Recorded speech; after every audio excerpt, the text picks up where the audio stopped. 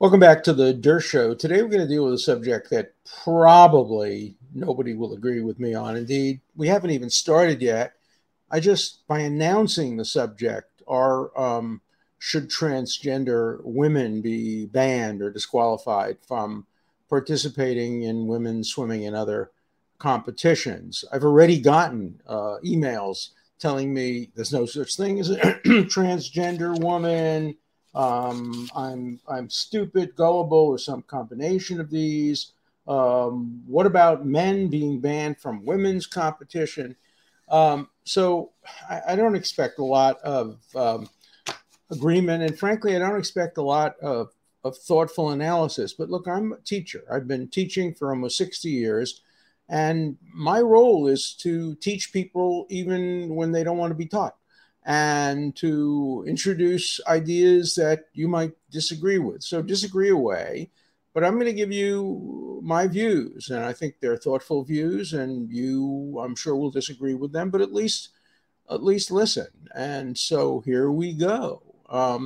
This all begins with the International Swimming Federation um, making a decision by a pretty widespread vote to ban almost all transgender women swimmers or people who compete in sports like water polo, high diving,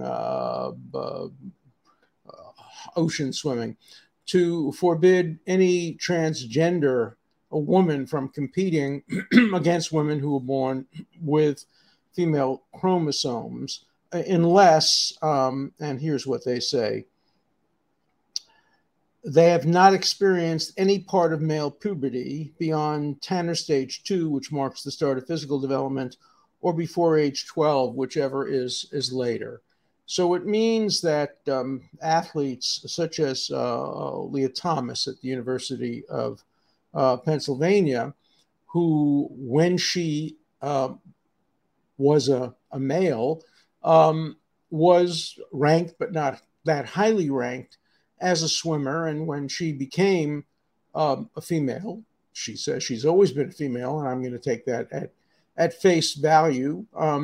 She got ranked much higher, indeed, probably at some point first in the world, based on her swimming skills. And so the question that's raised, and the question that was answered by FINA, the International Swimming Federation, is no, we're not going to let you do that unless really you transitioned when you were younger than 12 years old, which means very, very few people, indeed.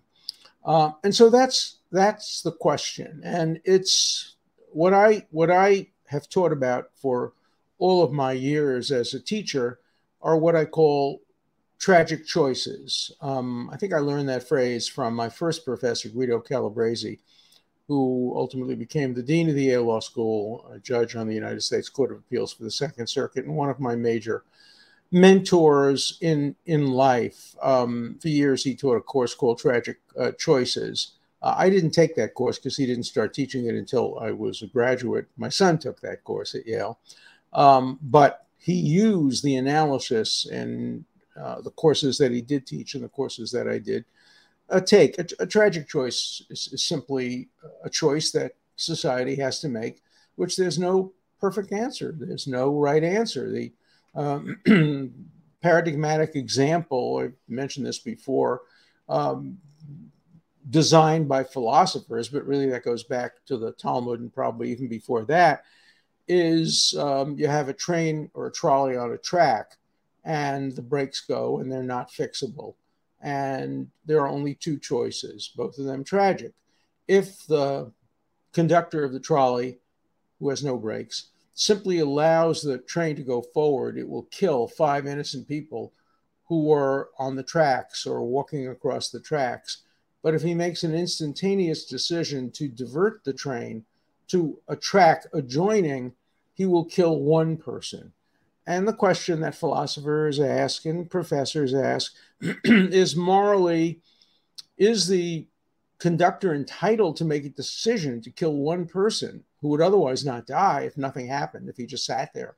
The person on the track wouldn't die. He wouldn't even know what happened. But 5 other people would die. So can you make a quantitative analysis of that kind, that better one should die than 5 should die? And philosophers take various views on this. Almost every student, and they've been polls done now and evaluations done, most students say definitely divert it, kill 1, no matter who the person is, but don't kill 5. And then, of course, the hypothetical becomes more extreme. The 1 is about to cure cancer. How the conductor would know that, nobody knows. And the 5 are, drunken bums. Can you make qualitative, as distinguished from quantitative, decisions based on the quality of the life of one human being over the other? Almost everybody says no to that. Well, I'm not comparing the decision that the Swimming Federation made with that life and death decision. Obviously, this is only athletics; it's only sports, but it's a tragic choice. I understand the arguments on both sides. On the one side, we have the argument of the woman who was born with female chromosomes, has been a woman all of her life.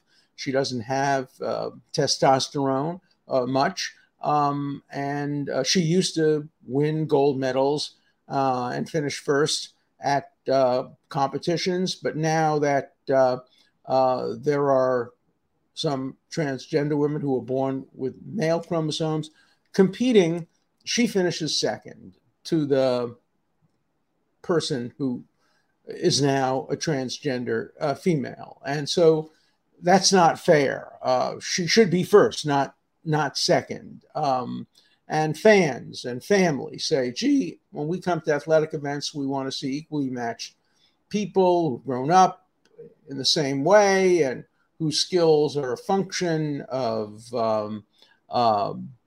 their own hard work. Of course, they never get that, because you'll get some swimmers who were born with enormous arms and enormous ability to stretch their arms. And, there are some people who are actually born with, I know somebody who was born with webbed feet like a duck.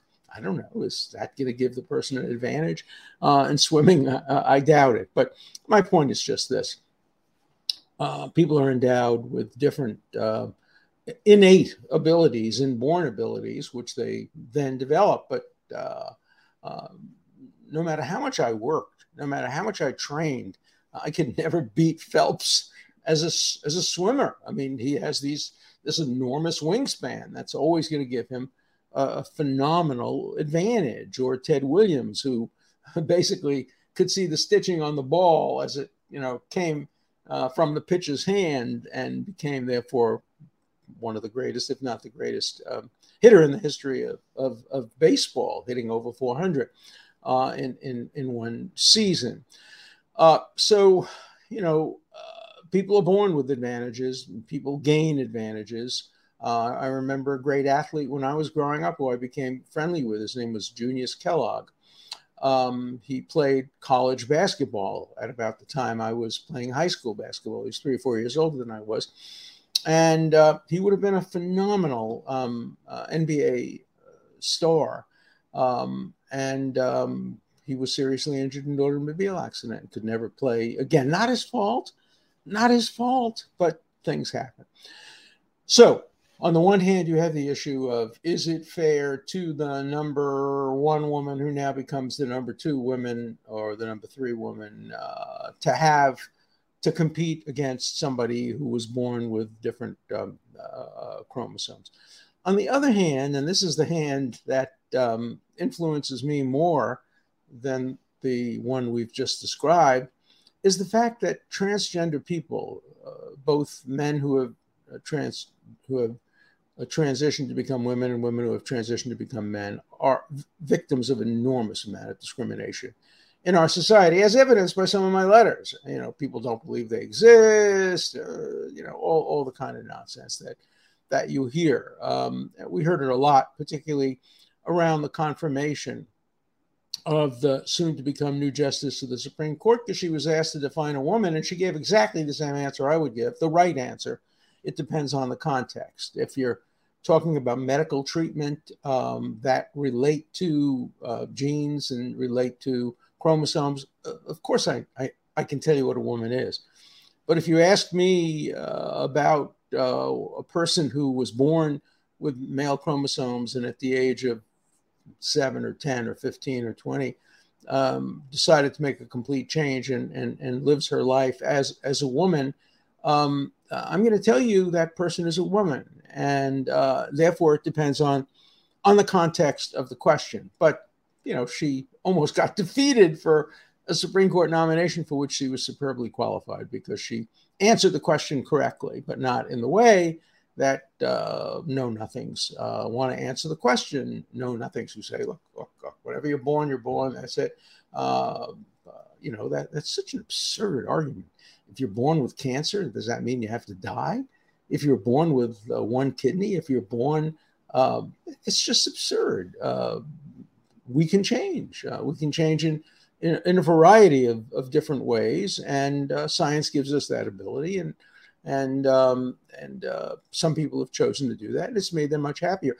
I have two friends. They're not close friends, but they're friends, both of whom have one a child, the other a grandchild, who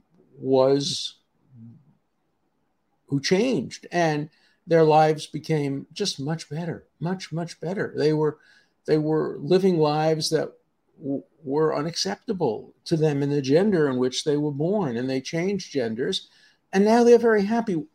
What goddamn business is that of yours?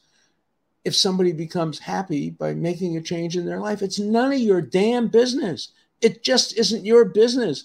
It's as much your business as if people use contraceptives, or people have sex with people of the same sex or of different races. It's just not your business. If it's your child, it's your business. Then, try to talk to them and influence them. If you think that society is making it more likely that your child will opt to change, okay, that's a fair point. But if my friend's grandchild decides to change and live a happier life, butt out. It's none of your business. It's just none of your damn business. Hey, that's one of the great American slogans. None of your business. It's a great American slogan. Brandeis put it a little differently when he talked about the fundamental right to be left alone. Leave them alone. Leave them alone. Don't intrude into their lives. So, you have on the one hand some unfairness to some people. Part of the reason I opt for not disqualifying transgender women from competing in elite athletic events is because of the numbers. Only part of the reason, because of the numbers. There aren't very many Leah Thomases. There aren't very many transgender women who now compete and win. We hear about them all the time, but they're not that many, certainly not compared to the number of people who are discriminated against because they're transgender, whether they're transgender men or transgender women. Discrimination against transgender people is rampant. It's evident in my emails. It will become evident in the emails about this show. You're going to write me bigoted, anti-transgender letters that prove my point. I know you will. I know who you are out there, because you write to me all the time, and your letters will express the kind of bigotry that I want to see defeated. And one way of doing that is by sending a powerful message from leaders, from groups to society, saying if a person decides to live her life as a woman without regard to the chromosomal situation at birth, we're going to recognize her. She's a real woman for all relevant purposes. That doesn't mean we treat her the same medically. If there's an issue that relates to chromosomal differences, of course we'll take those into account. But whenever we can treat them equally, we should, even if there's some cost attached to it in terms of some people losing the gold medal and instead getting the silver or the bronze medal. You know, similar arguments are made about affirmative action. You know, every time a person who benefits from affirmative action benefits from it, somebody in the zero-sum game of admissions to college and law schools, somebody loses. But society has generally taken the view that ending bigotry and ending discrimination is worth the cost of a few people ending up at a somewhat lesser university or a somewhat lesser law school. Now, you don't want to be that person. You don't want to be that person's father or grandfather or grandmother or friend. But these are societal costs that we often endure, and sometimes it's right, sometimes it's wrong. I think on balance, it's wrong in the context of elite sports to ban transgender women from competing against women who were born with female chromosomes, and require only that it have to be done before they're 12 years old. And so I'm on the side of Leah and of others who are now going to be the subject of discrimination. There'll be lawsuits with our current Supreme Court. Probably the lawsuits will be lost. That doesn't mean they're wrong. And, you know, maybe there'll be other opportunities opening up for people who have transitioned. But in the meantime, I'm against the discrimination. I'm against the banning. I'm in favor of allowing people who have really made a transition. I'm not talking about the hypothetical case, and I don't know of any such case. A hypothetical case of some woman who wants to win medals and so essentially pretends to change genders and then changes back after her athletic career is over. I mean, that's you know, kind of the parade of horribles, but I haven't seen it. I haven't seen it. What I've seen are people who were born with male chromosomes who've been very, very unhappy, who at various stages in their life, it could be at 12, it could be at 15, it could be at 17, make an existential decision. It must be a very, very difficult decision. And they say, look, I'm really a woman. I've always been a woman. I just was born into the wrong body and I want to make a change now. I recognize that and I support it. If it makes you happier, it doesn't affect me at all. And so I'm going to get, you know, all this response. As I said, I've already gotten some of the response. The fact that you are asking this question is already an admission that there's a difference. Yeah, there's a difference. There are all kinds of differences in life. The fact that nobody is asking the opposite question is another proof that something is wrong with the idea. Should transgender men be banned from women's competition? It's a stupid question. I'm talking about competition where muscular strength is absolutely critical. If there were a competition where the qualities associated with being a woman gave a tremendous advantage, then you could ask that question. But at the moment, we're talking about swimming. We're talking about maybe tennis. We've had a situation in tennis. And we're talking about other sports of that kind. As you know now, there have been several situations, not too many, where women have actually competed against men in athletic sports. There's now a woman, if I remember correctly, who is now playing on a minor league, but a pretty high minor league a baseball team. I think she's a pitcher. And her fastball, you know, is in the high 80s. It's, you know, not in the high 90s.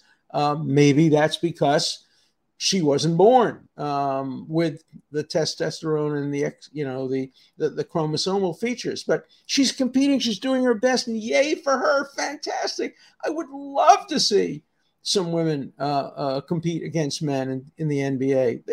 You watch the WNBA, I have to tell you, I was a pretty good basketball player as a kid. I don't remember any men of my generation holding a candle to the women who now play in the WNBA. They are so much better than we ever were. I think they're better than a lot of the men who won championships in the 1950s and the 1960s. They're certainly better shooters in terms of foul shots, in terms of three-pointers, but even driving the hoop.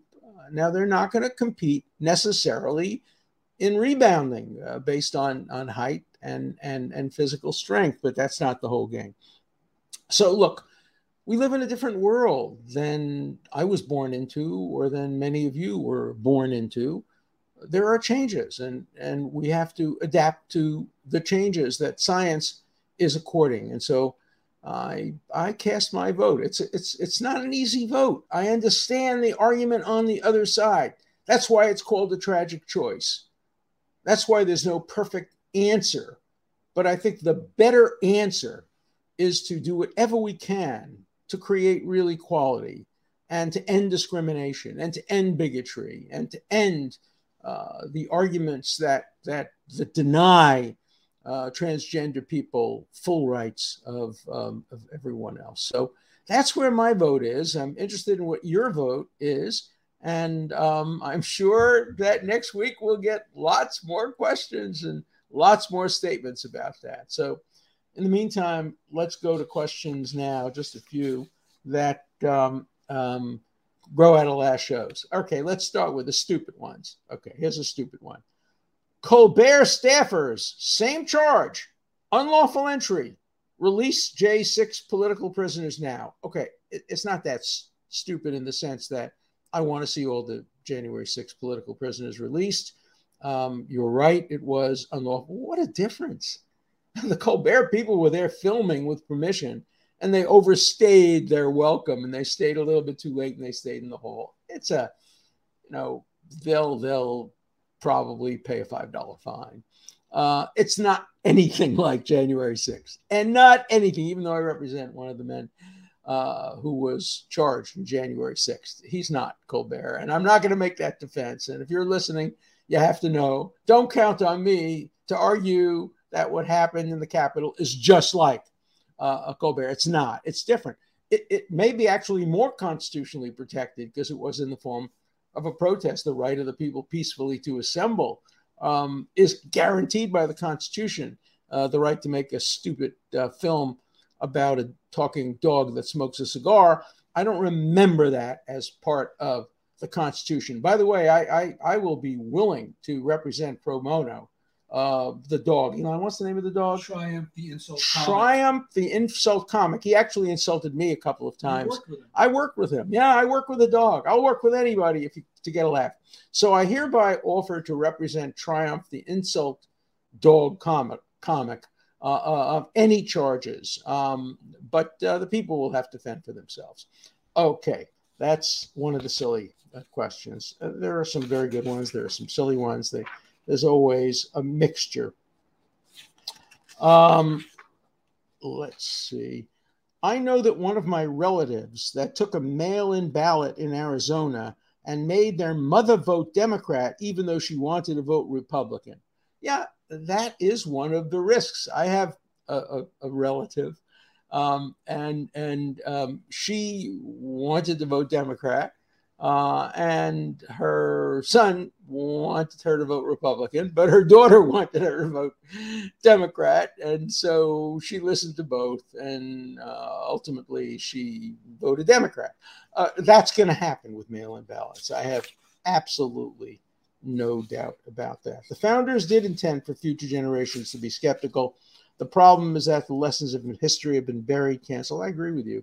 I think history today is a neglected subject. And what we have today are political history, histories that are designed to serve a narrative. And that's not real history. Here's a compliment. Mr. D, you look great for a man of your age. That's the highest compliment you can get now, for a guy who's 83, not so bad. You're still sharp as a tack, not according to some of the letters. Proof that we don't all fade with age. I appreciate your standing for truth and fairness, even when it is for your political opponent. And then, of course, you get the others. This popped up on editor's pick I notice the editors pick only the safe gatekeepers. I'm really a safe gatekeeper, right? I'm predictable. Rumble puts me on the front page because they know exactly what I'm going to say. The ones they won't touch the truth. It's just nonsense. And then, of course, you get this every batch of mail. This is from Gabbering. It could be Goebbels or Goering, but it's Gabbering. And it's simply two words: pedophile Jew. Well, he's half right.